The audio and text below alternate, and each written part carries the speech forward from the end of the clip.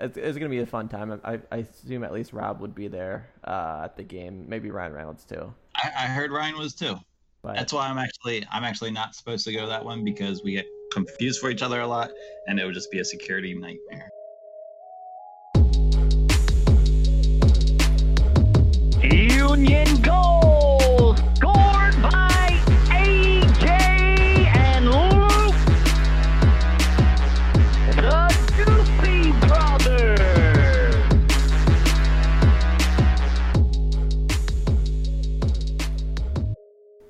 Hey guys, Doopy Brothers podcast presented by the Brotherly Game. I'm AJ down in Fredericksburg, Virginia, joined by my co-host and my brother.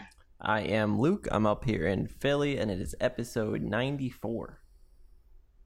94, getting to 100, getting close to 100. We'll announce an awesome event coming up for episode 100.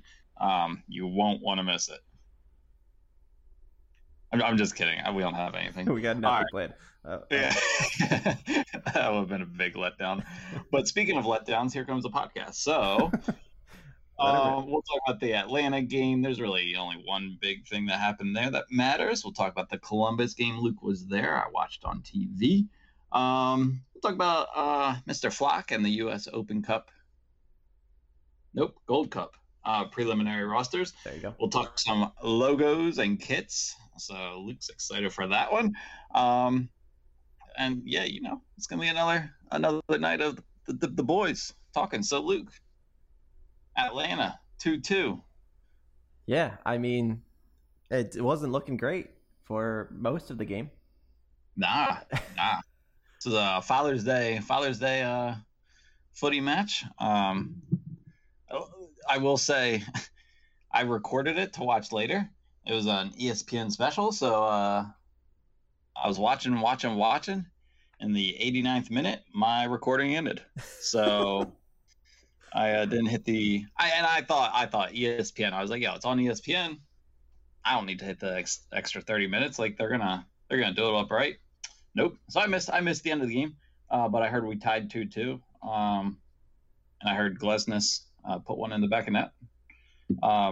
Best part about the game was how many times that ball hit the crossbar. I mean, great shot and all, but dude, have you ever seen a ball hit the crossbar 3 times? No, I'm still like it's still a shocking. I still can't believe that happened. It was unreal. The physics behind it, is just like incredible. The amount of force that would make a ball hit the ground, come back, hit it, and then hit the ground, and then come back and hit it again. Yeah. That's oh man, that was crazy. And I mean, just flush, clean up to the top corner.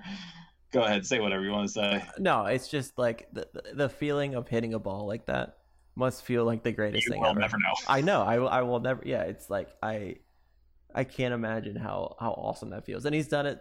This is the second time he's had a shot like this in games. I'm sure. Obviously, it seems like he practices this, so he's probably does it a lot in training. So, man, the talent to have that kind of in your pocket is pretty great. Yeah. Overall, I thought beyond scoring that goal, was player of the game. I thought he played fantastically. Yeah. I mean, defensively he was solid, but then also just I loved how he was able to step up into the midfield and just kind of take the space that Atlanta's marking was allowing him. It was fun watching him. Another one who stood out for me during that game was Flock. He had just been announced that he made the Gold Cup preliminary roster, so I was kind of curious to see where he would be mentally. And I was very pleased that he came out and he played a very solid game. He could have easily just kind of gotten in his head and been like, yo, I'm a boss, I'm awesome, young dude. But nah, man, he came out same fire as always, and I felt like he was all over the place defensively. I thought he did a real solid job for just kind of receiving some big news about his play. Yeah, it's great. We're not really missing a beat without Martinez, and I know like this isn't the first time we've missed him because he had like the suspension. But I mean, I'm really not worried about like whenever he returns from Copa America because Flock's been so good and like just so steady. And it's interesting because he's such a different player, but it really doesn't affect too much of the way the Union play with him out there compared to Martinez. Right. Yeah. and it's weird because I feel like we've consistently said that Martinez from last year has been like our most influential player, or Right. maybe like most vital player, and now we're missing him. We always knew we'd miss him at some point for yellow cards, but now we're missing him for an international competition, and the team's not dropping off. Yeah, it really is quite impressive, and it kind of goes back to our last episode with Jason Davis, where he talked about the depth and how it's not necessarily depth going into the bench, but just like the high level of players that we have across our first 11 is like a top tier. And I was kind of thinking about this, so we're going to do a little side exercise. I forgot I wanted to do this, so I'm going to spring this on you here. Okay. So if we broke the league into like all like 500 players in the league, however many players there are, and broke it into 3 tiers: top tier, tier 2, tier 1, 2, and 3. Number 1 being the top tier. How many of our starting 11 are fitting in the top tier? How many are in the second tier? How many are in the third tier? Because I was thinking, I mean, top tier, Blake is obviously a top tier player. Both center backs compared to other center backs would probably be in tier 1. Wagner, Bizo. Maybe not Bizo. I think maybe he's has to work his way up. I would say he's at most tier 2. Where would you put Gaddis? Where would you have put Gaddis? 2. 2. Okay. Yeah. Okay. Martinez, 1. Yeah. Tier 1. I mean, no. No, I don't know. question. I'm just trying to think of who, like, what's the level of tier 3? Like, how is this, like, who would you consider a tier 3? Just so I can gauge, like, the values or whatever. Not to put this guy down. Jack McGlynn. I was Okay. thinking like, Yeah. I want to talk about him in a little bit. Sure. But Okay, now I get where you're going at. Okay.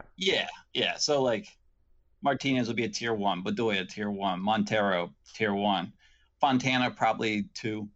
Our strikers, Casper's probably lower of tier 1. I probably put them all at 2. 2, yeah. So like the strikers are the only ones who are maybe average, but like most of the team is on the upper echelon of the league.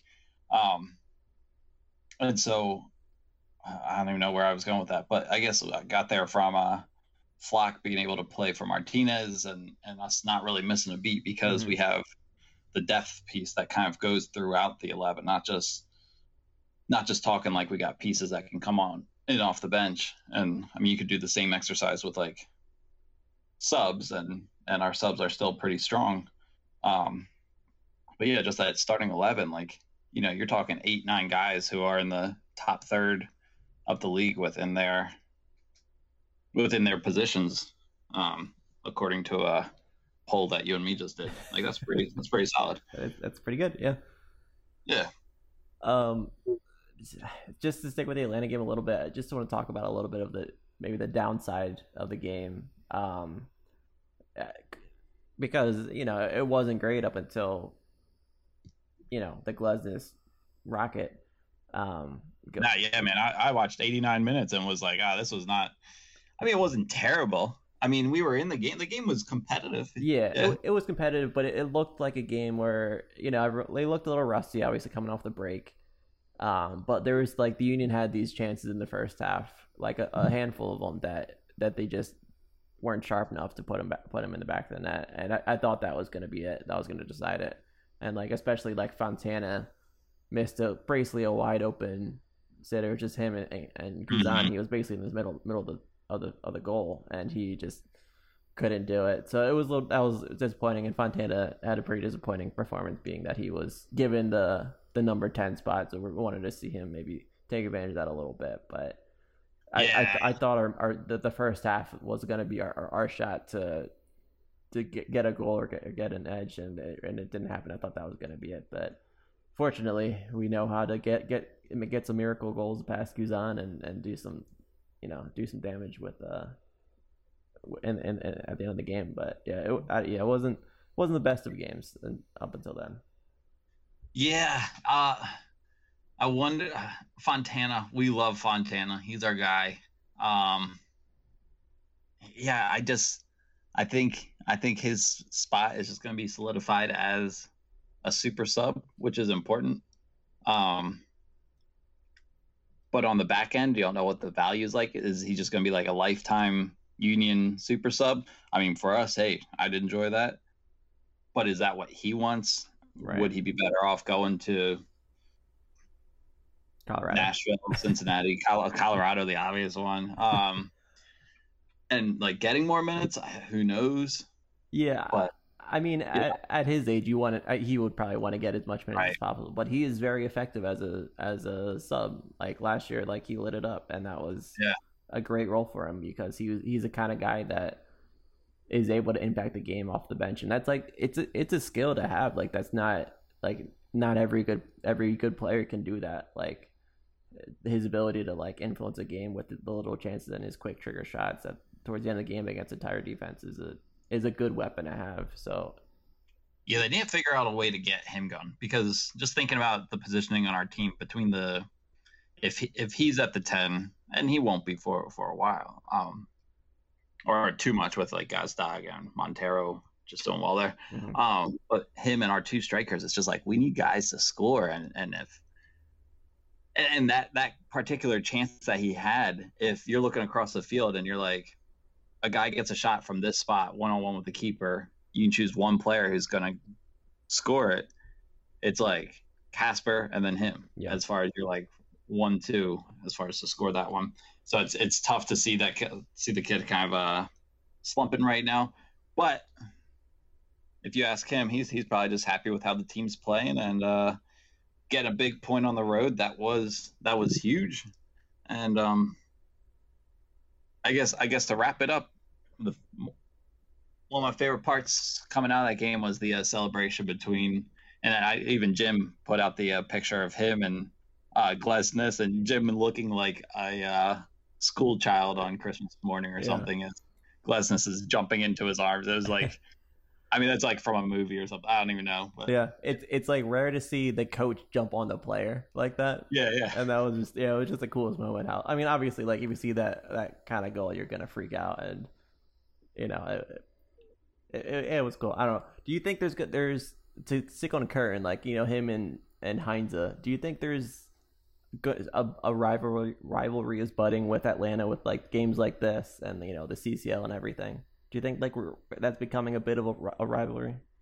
Maybe. I mean, we've had some we've played them twice in the playoffs, just once. I don't know. Either way, plus CCL, I guess. But I honestly couldn't care less about Heinze. Like, I'm just saying that adds to like the rivalry, like because I feel like Atlanta fans really don't like us right now with the results and like how you know the Union play sometimes against Atlanta. Like, I mean, currently no team is probably like us.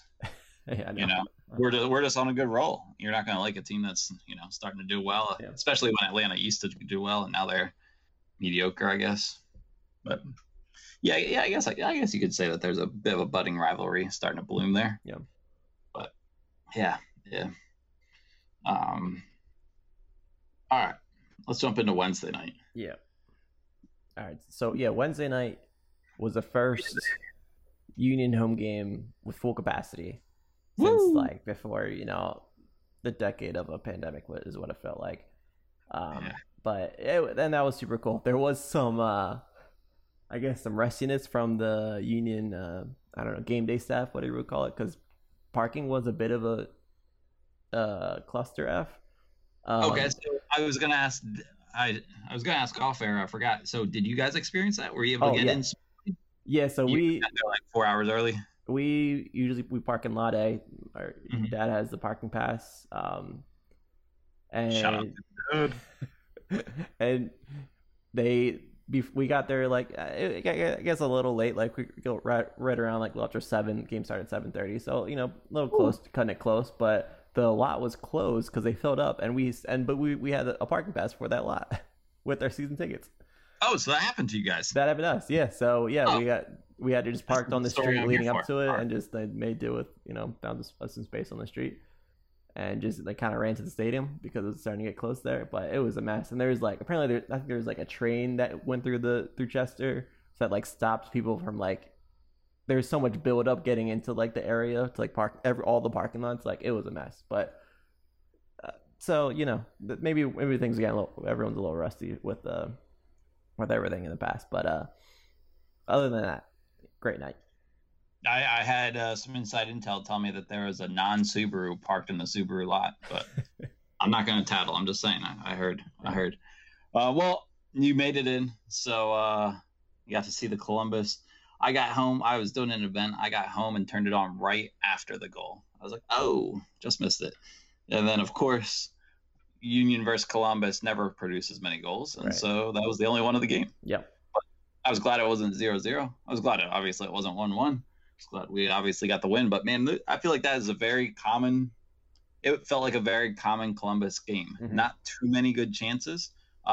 Blake stopped their best chance, and we scored our chance on a decent goal. A little bit luck in there. I mean, it wasn't a Glesnes, but it felt like a very Columbus game to me. How did it feel to you guys? Yeah, definitely. It was a super defensive game. Both teams played pretty solid defense the whole round. I think obviously Union defense just held stronger, and they played great. But I think it was also like this game stood out to me because Union.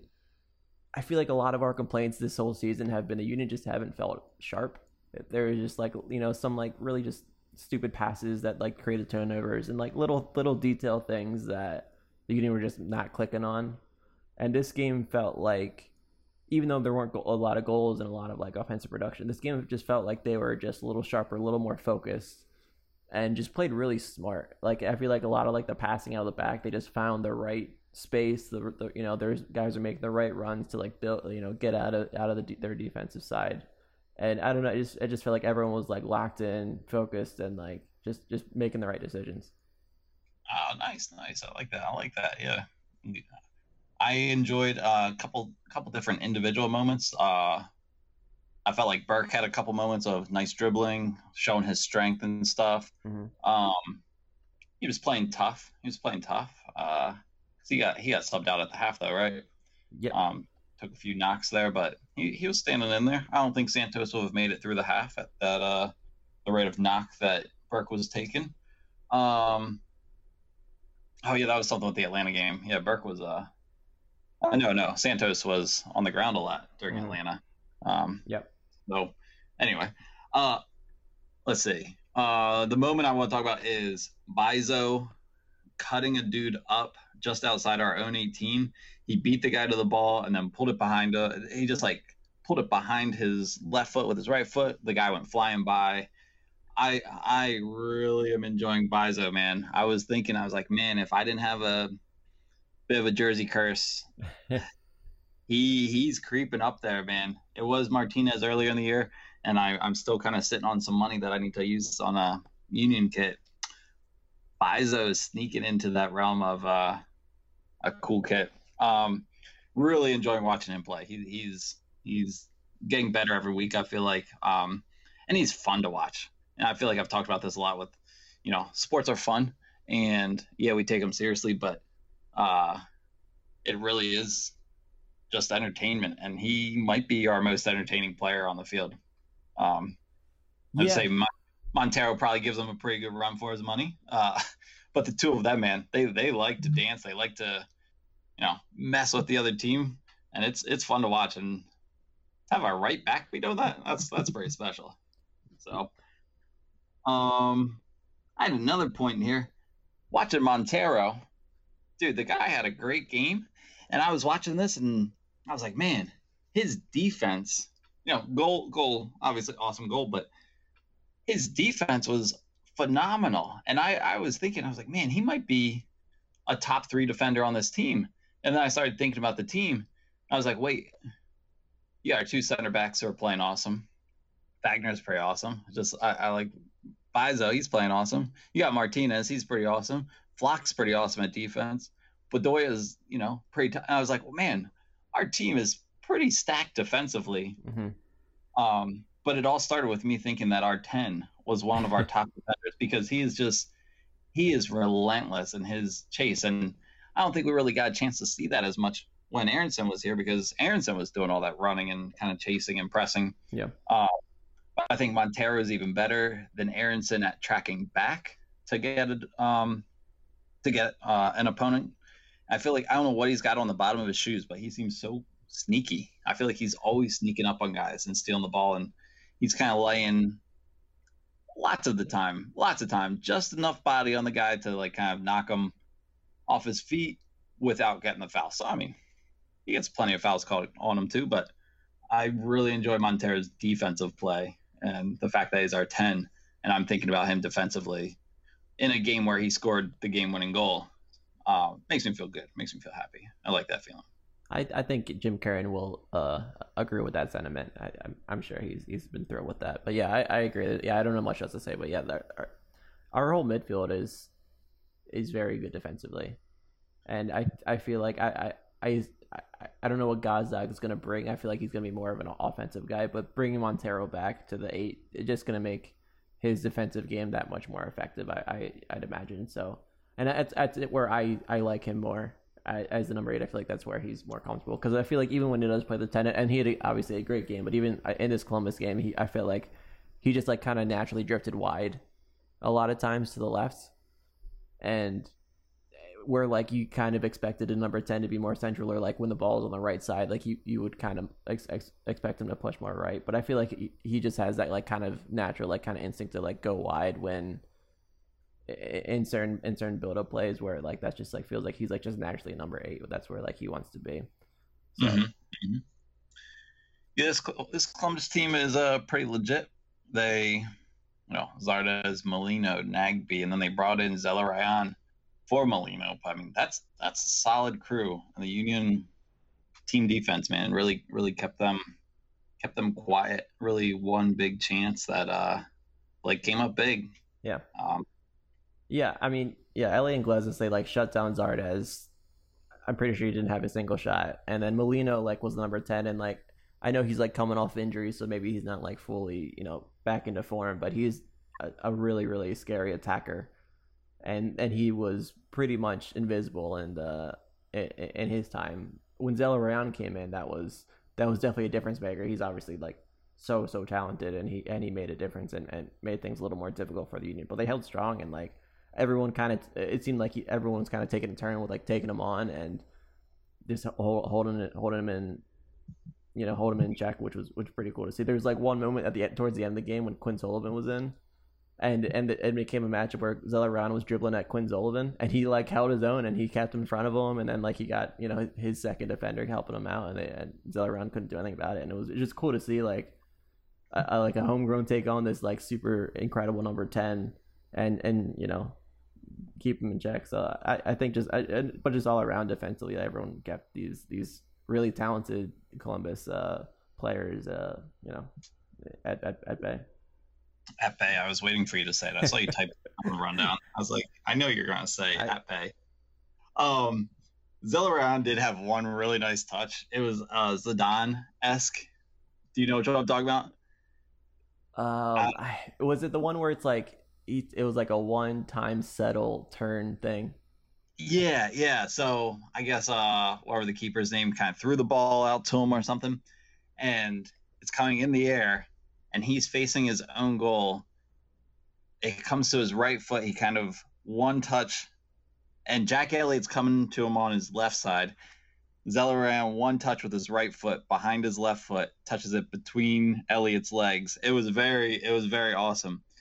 But the only reason I bring it up is because Elliott turned and made a very nice sliding tackle to win the ball back. And so it's that kind of effort and that kind of defensive prowess up at midfield that kept a team like Columbus quiet on the night. Yep. Yeah. So I guess the only thing that we haven't touched on with this game is VAR. Yeah. All right. Can I say my piece before you go talk about this, because I know you will have more to say. Sure, man. Yeah. So the VAR call on Matt Real, like the red card. Everything you're saying is wrong. No, because I'm just kidding. I'm just go ahead. I'm just picking. Go ahead. From where we're sitting, section 109, one of the best sections to watch the game. 109, looking fine. That's what we all say there. No, like from our angle, that looked exactly like a red card. It looked dangerous. He looked like he went over the ball and into the guy's shins, and it looked like a pretty nasty tackle. And it seemed like the ref kind of had a pretty similar angle because it was pretty quick to draw the red. But it looked like a red, and like me and we're sitting next to our buddy Chris, and me sat next to me. He was like, "Yeah, that looked like a red. That was pretty harsh." But then you look at the replay, and like the second look at the replay, you're like, "Oh no, that's way different. That wasn't a red card." And the ref made the right call and took him like 20 seconds to run down, check it, and run back and make and adjust the call. So I feel like that was a really effective and like correct use of VAR, and the sequence events made sense. Like the call live looked accurate, but then they double checked it and they made the right call. All right, you said your piece. You good? Yeah. You feel good about what you said? I think so. I hope so. Ladies and gentlemen, we're going to break. Step into my booth, the VAR booth. You know what? I tweeted this out. I said this VAR usage is going to make my rant. It's going to make it tough to validate me going on VAR rant. Yeah. I guess it was done right, but I feel like we missed the opportunity to watch the Union defend with only 10 men, and that's what I really wanted to see. So, thanks VAR. I wanted to watch 10 guys become heroes last night, but I guess 11 guys were heroes. Matt Real, I don't know what to make of him, and I don't know if the Union know what he is right now. Yeah, they don't really have a spot for him. I feel like they want to give him minutes, but there just isn't a spot for him. Maybe at some point you might want to rest Wagner, but yeah, I just wonder if this new MLS league might be a spot for him. I just wonder what his future holds, what he wants. Kind of in the same boat as Fontana, where as a young dude, you're kind of at that point where you're not a 17, 18-year-old sitting on the bench. You're at a point where you want to start earning some more minutes. And I don't know if he really has much value at this point. Yeah, he's good depth because we don't really have another left back. I guess unless you consider Flack a left back to right behind Wagner. So but he also he has skill. Like he has a lot of technical ability. Like it is just tough. Like where to fit him. I feel like there's sometimes last year when he subbed into kind of like a left midfield role, he played pretty well, and he scored that one goal against Red Bull. Maybe that was the year before. But he has some ability. Yeah, I think it just might be a thing where they're just not a fit for him, so they might need to find him a better situation, like for his own good, that kind of thing. But right, it is difficult.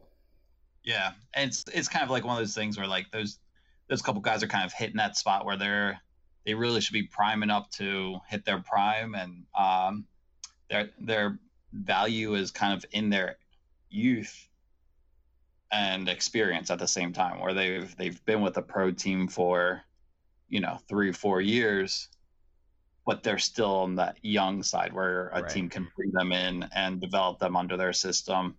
But these guys are professionals, and they're not just coming out of college or something. So yeah, he is one that's interesting. One last homegrown to talk about. Jack McGlynn gets the start. Very cool. Tried to kind of keep an eye on him, kind of see what he was doing. He honestly didn't do much. Very quiet, but that's kind of what to be expected. I felt like his positioning, he did well to delay and kind of keep Columbus from passing certain ways, like kind of getting in lanes and kind of denying. But I don't think he was too influential in tackles and stuff like that, which is fine as a 17-year-old. Yeah. But you can see he was able to kind of read and kind of see, he understands the system, I guess is what I'm trying to say. Yeah, definitely. He definitely seems like he has the ability to hold his own, but he seems a little too casual. Mm-hmm. I think that just seems like it's just his personality or his demeanor. He seems like he doesn't have a whole lot of natural intensity like you see from, I don't know, Martinez or whatever. I feel like his just natural kind of mindset is a little more mellow kind of vibe, from sense in his body language and stuff. But it kind of affects his lack of influence in the game, and the kind of cerebral flowing type of players are like can be really good, but like you have to be like, it's like the more veteran guys are like the guys that can play like that, and like for like a young guy like him, it takes time for him to like be able to like read the game and have the kind of skill and like experience to be able to play that style and be effective. Yeah. It's cool to see if he gets some minutes, and Definitely. I guess Quinn Sullivan got a nice run out last night too. Here in the corner pretty quickly. That was cool. Yeah. And then still waiting to see a little more Paxton. I still want to see him, but I just don't know where.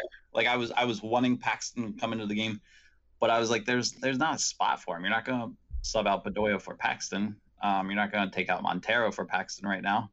The only thing I was wondering is like, well, do you take out like Casper and put Paxton in? Yeah, just maybe. as, like, that was the only thing I could see, and it's just he's just kind of in a spot where there isn't really a natural spot to kind of force a sub, and you don't want to be forcing subs in at 17 years old just because you want to. Yeah. So we'll be patient, I suppose. And speaking of patience, you're gonna have to be patient for a couple minutes during this ad. Come back after the break, we'll talk about the Gold Cup roster, jersey, logo stuff, and all kinds of fun. So come back after this. Hey guys, Stevie Brothers Podcast presented by the Brotherly Blue Game. Thanks for listening, and more importantly, thanks for coming back. Real troopers you are. Shout out. Let's talk about Leon Flock. Gold Cup coming up. They've announced a few players. Only a list of 60. If you're not on this list, then you must not be good at soccer, because 60 is a big list. But Leon Flock got to be on there. That's pretty cool. The only guy from the Union right now who is on that list.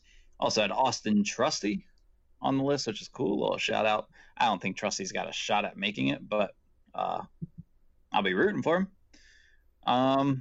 So yeah, what are your thoughts on Leon making it? Are any other players on here that you want to talk about? I know you've always been fan of Cade Cowell. Well, I was curious, really curious who you're gonna shout out there. I was just hating every name that I was reading. I was like, no. Bradley Edwin Guzan. Nah. It's funny Guzan's there, but I think Flock's got a shot. I mean, looking at the other guys in his position, it's not anyone that's like head over heels, like way better talent. Like he's definitely more of an unknown in like the U.S. national team like department, but I think he's earned at least a shot to maybe make the roster. I think obviously would be really cool to see. I'm not sure if even if he makes it, if he'd get much time. But I mean, I don't know. The Gold Cup's gonna be fun. It's kind of cool to see a lot of these guys that aren't. It's obviously not the first team, but it's a lot of like still really talented Americans that we'll get to watch this summer. So that's fun.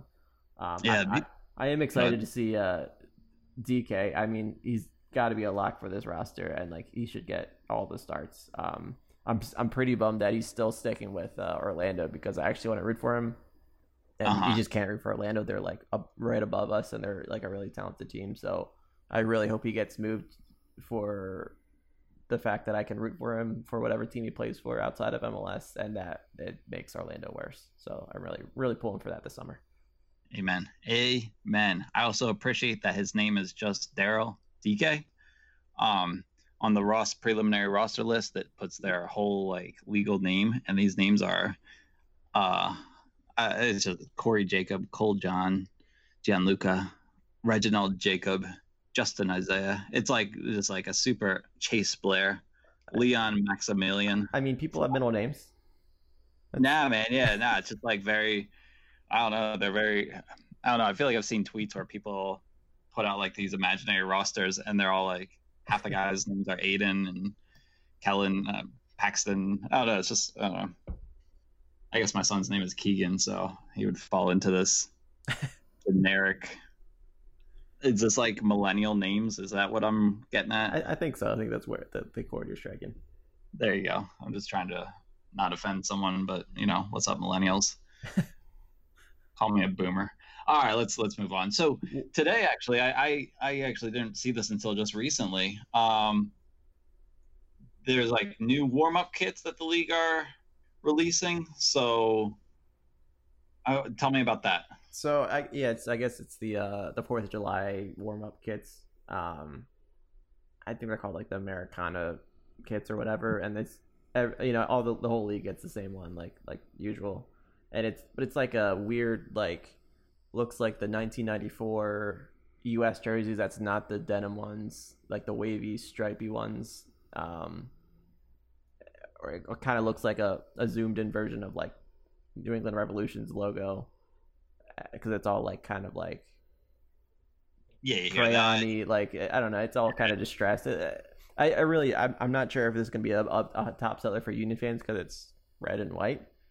But I don't know. How do you feel about the kits? I bought the Pride kit, warm up kit. Mm-hmm. I bought the light blue one with the parlay. Yeah. I can't buy another one. I don't think I want to buy this one though. Like I first of all, it's like red. I don't know, not really vibing with the Union, but it doesn't like jump out as like a really like exciting kit too. Like I know it's like graphically, there's bold or whatever, but I don't know, it doesn't really seem that cool. I thought there'd be like a cool like there'd be half the teams would have the stripes and the other team would have like blue stars, so it'd be like U.S. flag kind of thing. I thought that'd be fun, but Union would probably get the blue one then. That would be cooler. Right. But this isn't really doing it for me. Right. I got you, man. I got you. Yeah.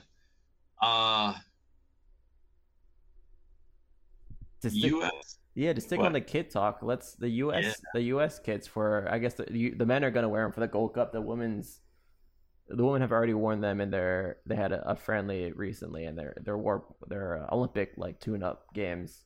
So I guess they'll wear them for the Olympics, I assume. But they're like kind of a little wild looking. Yeah. It's almost like they took that old jersey that was horizontal navy and red stripes. You gave it to me for my birthday or something. Yeah, that was actually the last Gold Cup jersey.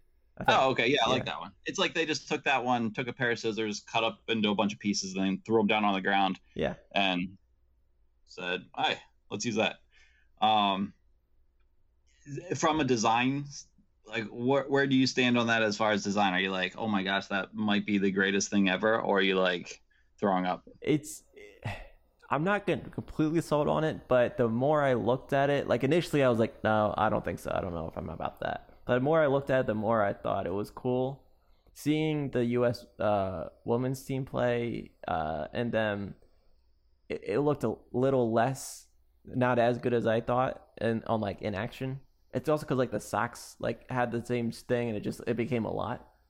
Okay. I think it'd be cooler if it were like red and white rather than the red and blue. I think red and blue is tough to get right. So you want them to look like the warm-up kits we just talked about? Well, yeah, but more in this design. I don't like the wavy whatever things of the other one.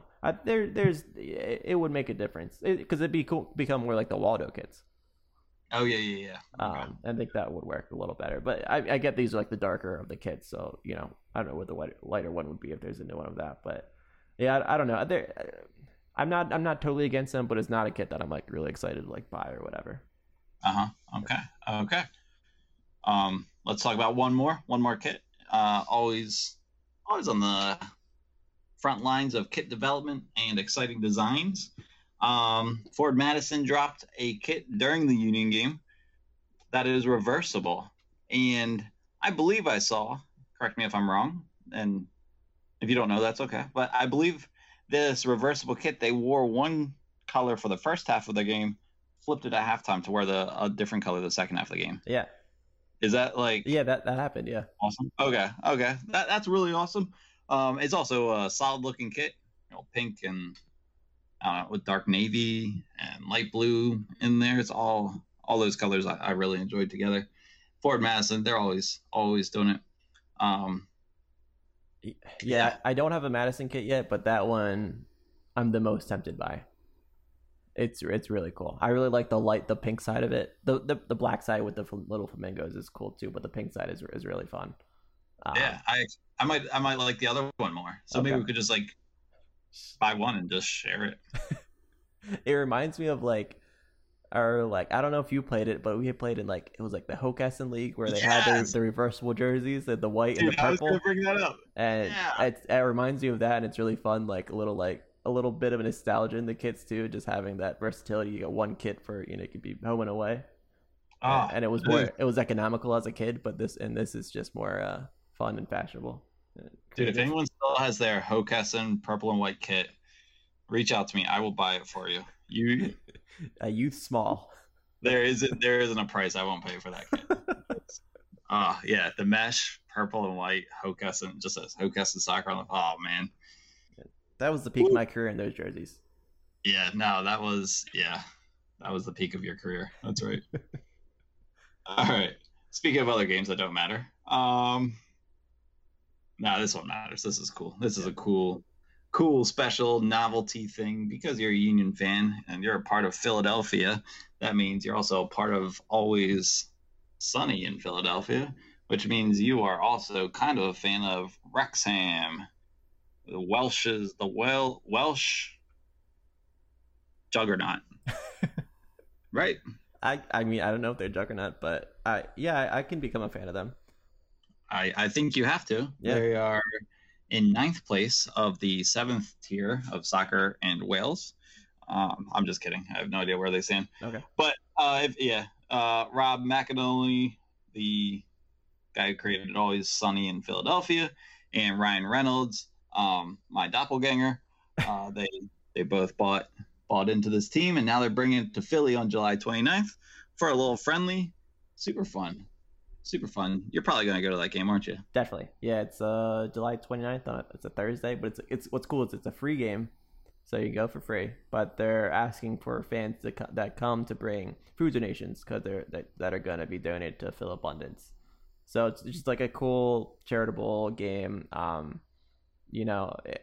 I'm sure we'll probably see a lot of like homegrowns and stuff too. It'll probably be a pretty relaxed kind of game, but just like a fun atmosphere. Like there's so many ways to market this game. You got like Union playing this like small team, but it's like Ryan Reynolds and Rob McElhenney. Like that's just gonna be like it's gonna be a fun time. I assume at least Rob would be there at the game. Maybe Ryan Reynolds too. I heard Ryan was too.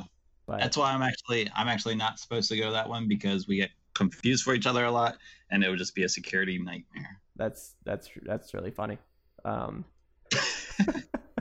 No, it'd be cool. Like I'm sure there's gonna be a lot of other fun things like that the Union are gonna promote for this and do a lot of fun things with Always Sunny and all that stuff. So it sounds like it's gonna be a fun time and like obviously for a really good cause. So yeah, anyone in the area should go on if you're around.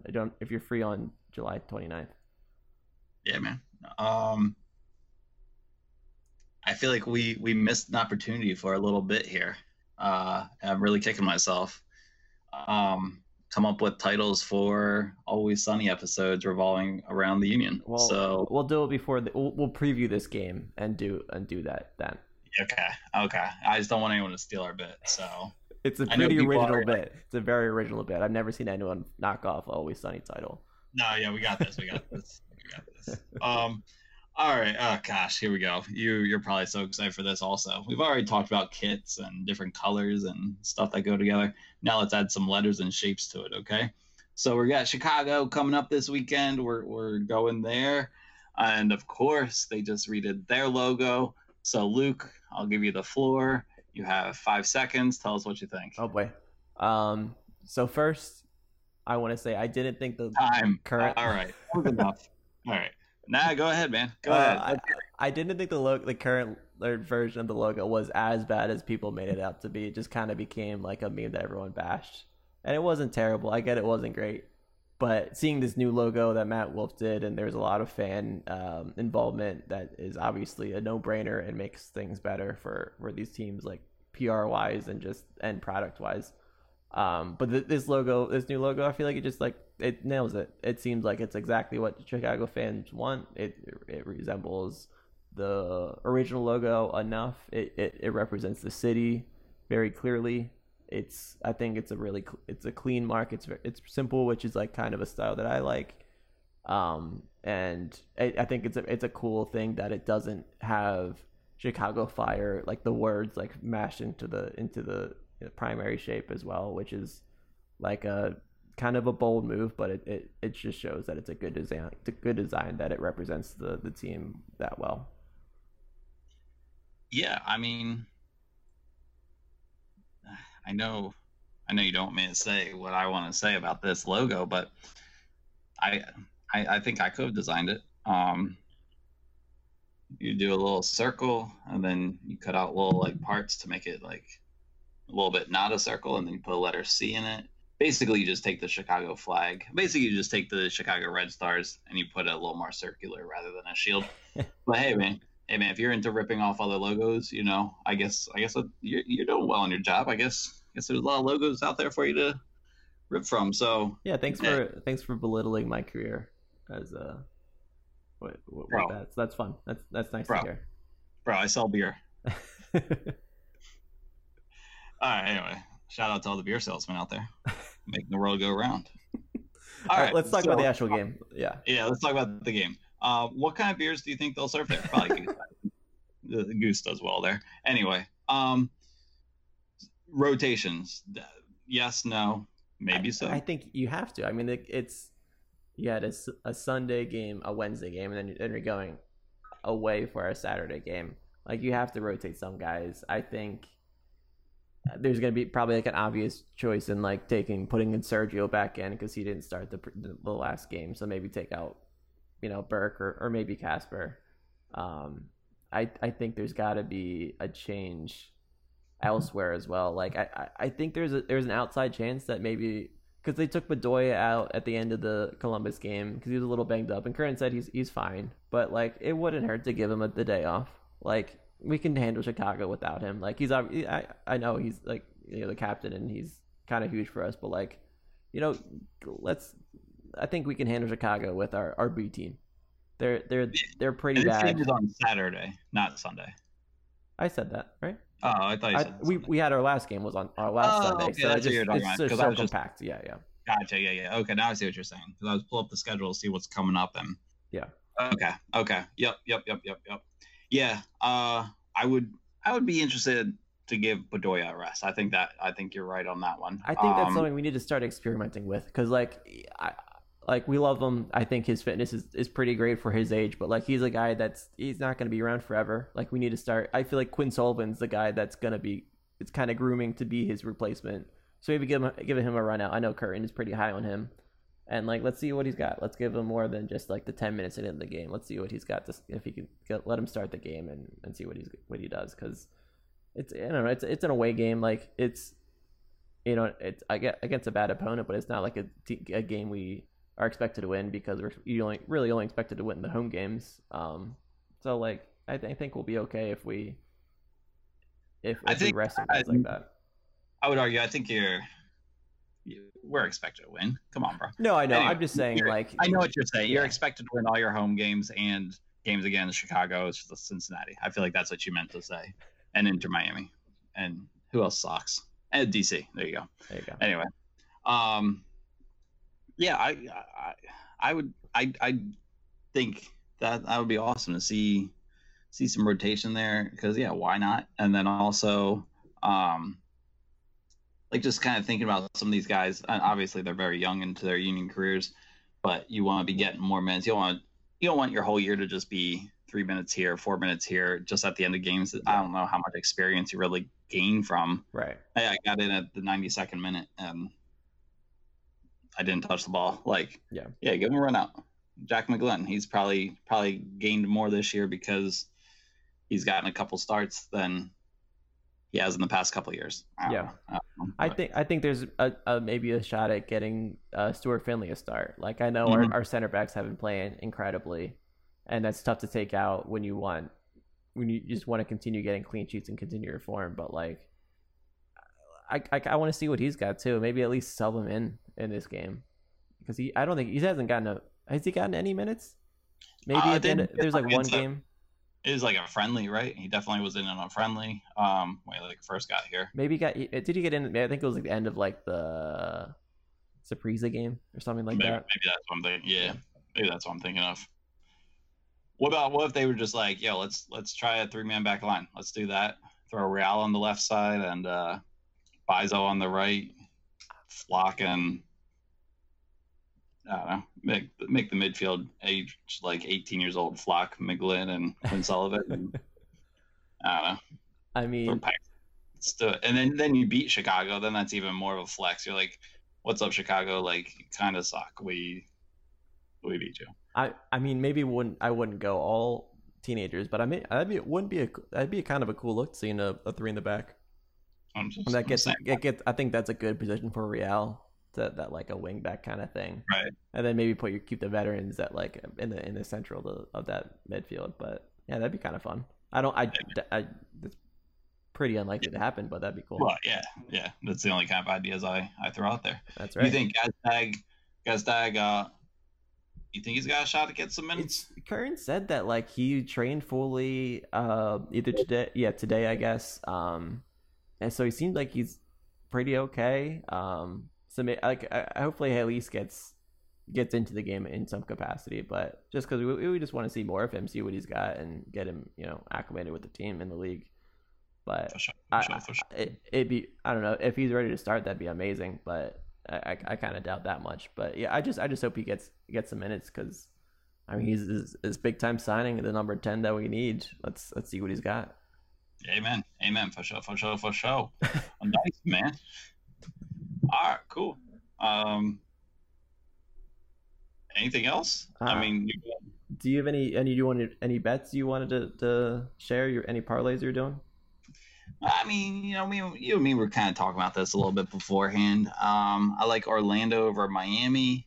Orlando's on the road, but Miami's Miami. Smoking cigarettes and stuff, whatever they're doing over there. Shout out to Higuain. So if I took like Orlando, Union, and I'd probably throw a home team in there, try to find a nice matchup. Nashville over Montreal, maybe. I don't trust Nashville. Garbage. I don't know. Maybe Portland over Minnesota. Something like that. Just NYC plays DC United. That seems like a pretty safe one to throw into a parlay to kind of bump it up. Mm-hmm. Yeah. A fun game to watch this weekend. Austin versus Columbus. That's gonna be a fun little rivalry, the pre-court derby. Right. I think that's in Austin too. So that's just. Yeah. Have you seen a game in that state, or like watched a game in that stadium yet? No, I just saw McConaughey. Man, he's doing it up right. That stadium looks amazing, though. It looks real cool. All right, man. All right. Okay. Okay. Yeah. Do you have any bets you're looking to make? I think I might do a parlay with either Orlando, Philly, and a Toronto FC Cincinnati tie, because I don't believe in either of those teams. Or I'll throw in maybe Salt Lake. Real Salt Lake. Yeah. I don't know if I want to include the Union in a parlay, because I might just want to like throw a big bet on them or something. But I want to leave it to risk some other team garbage and end up. Yeah. All right, man. Before we sign off, let's get a prediction. Union versus Chicago. I think we're gonna win 3-1. Ooh. Pretty commanding. Yeah. How many goals did Paxton Aronson score in your 3-1? He gets a nice cameo of like 10 minutes at the end of the game. I think everyone would be happy to see that. Yeah. Any goal scorers? You see anything? I know you called a red card against Atlanta. You almost got one against Columbus. Yeah. So that's about what your predictions got. So the goal scorers, let's say Casper, easy, and Flock, and Montero. Nice. I'm going to go with a 2-0. Dos Acero. Shout out to the old Columbus Crew Stadium. See you later. And gosh, 2-0. It's going to be a brace by Mr. Montero. Nice. All right, man. Cool. Anything else you want to say to the good fine people still listening? No, I think we've spent enough time on this one. I think everyone's thinking that too. All right, guys. Well, thanks for listening. Always a pleasure. We'll talk to you next week, and keep on being good people. Union Gold!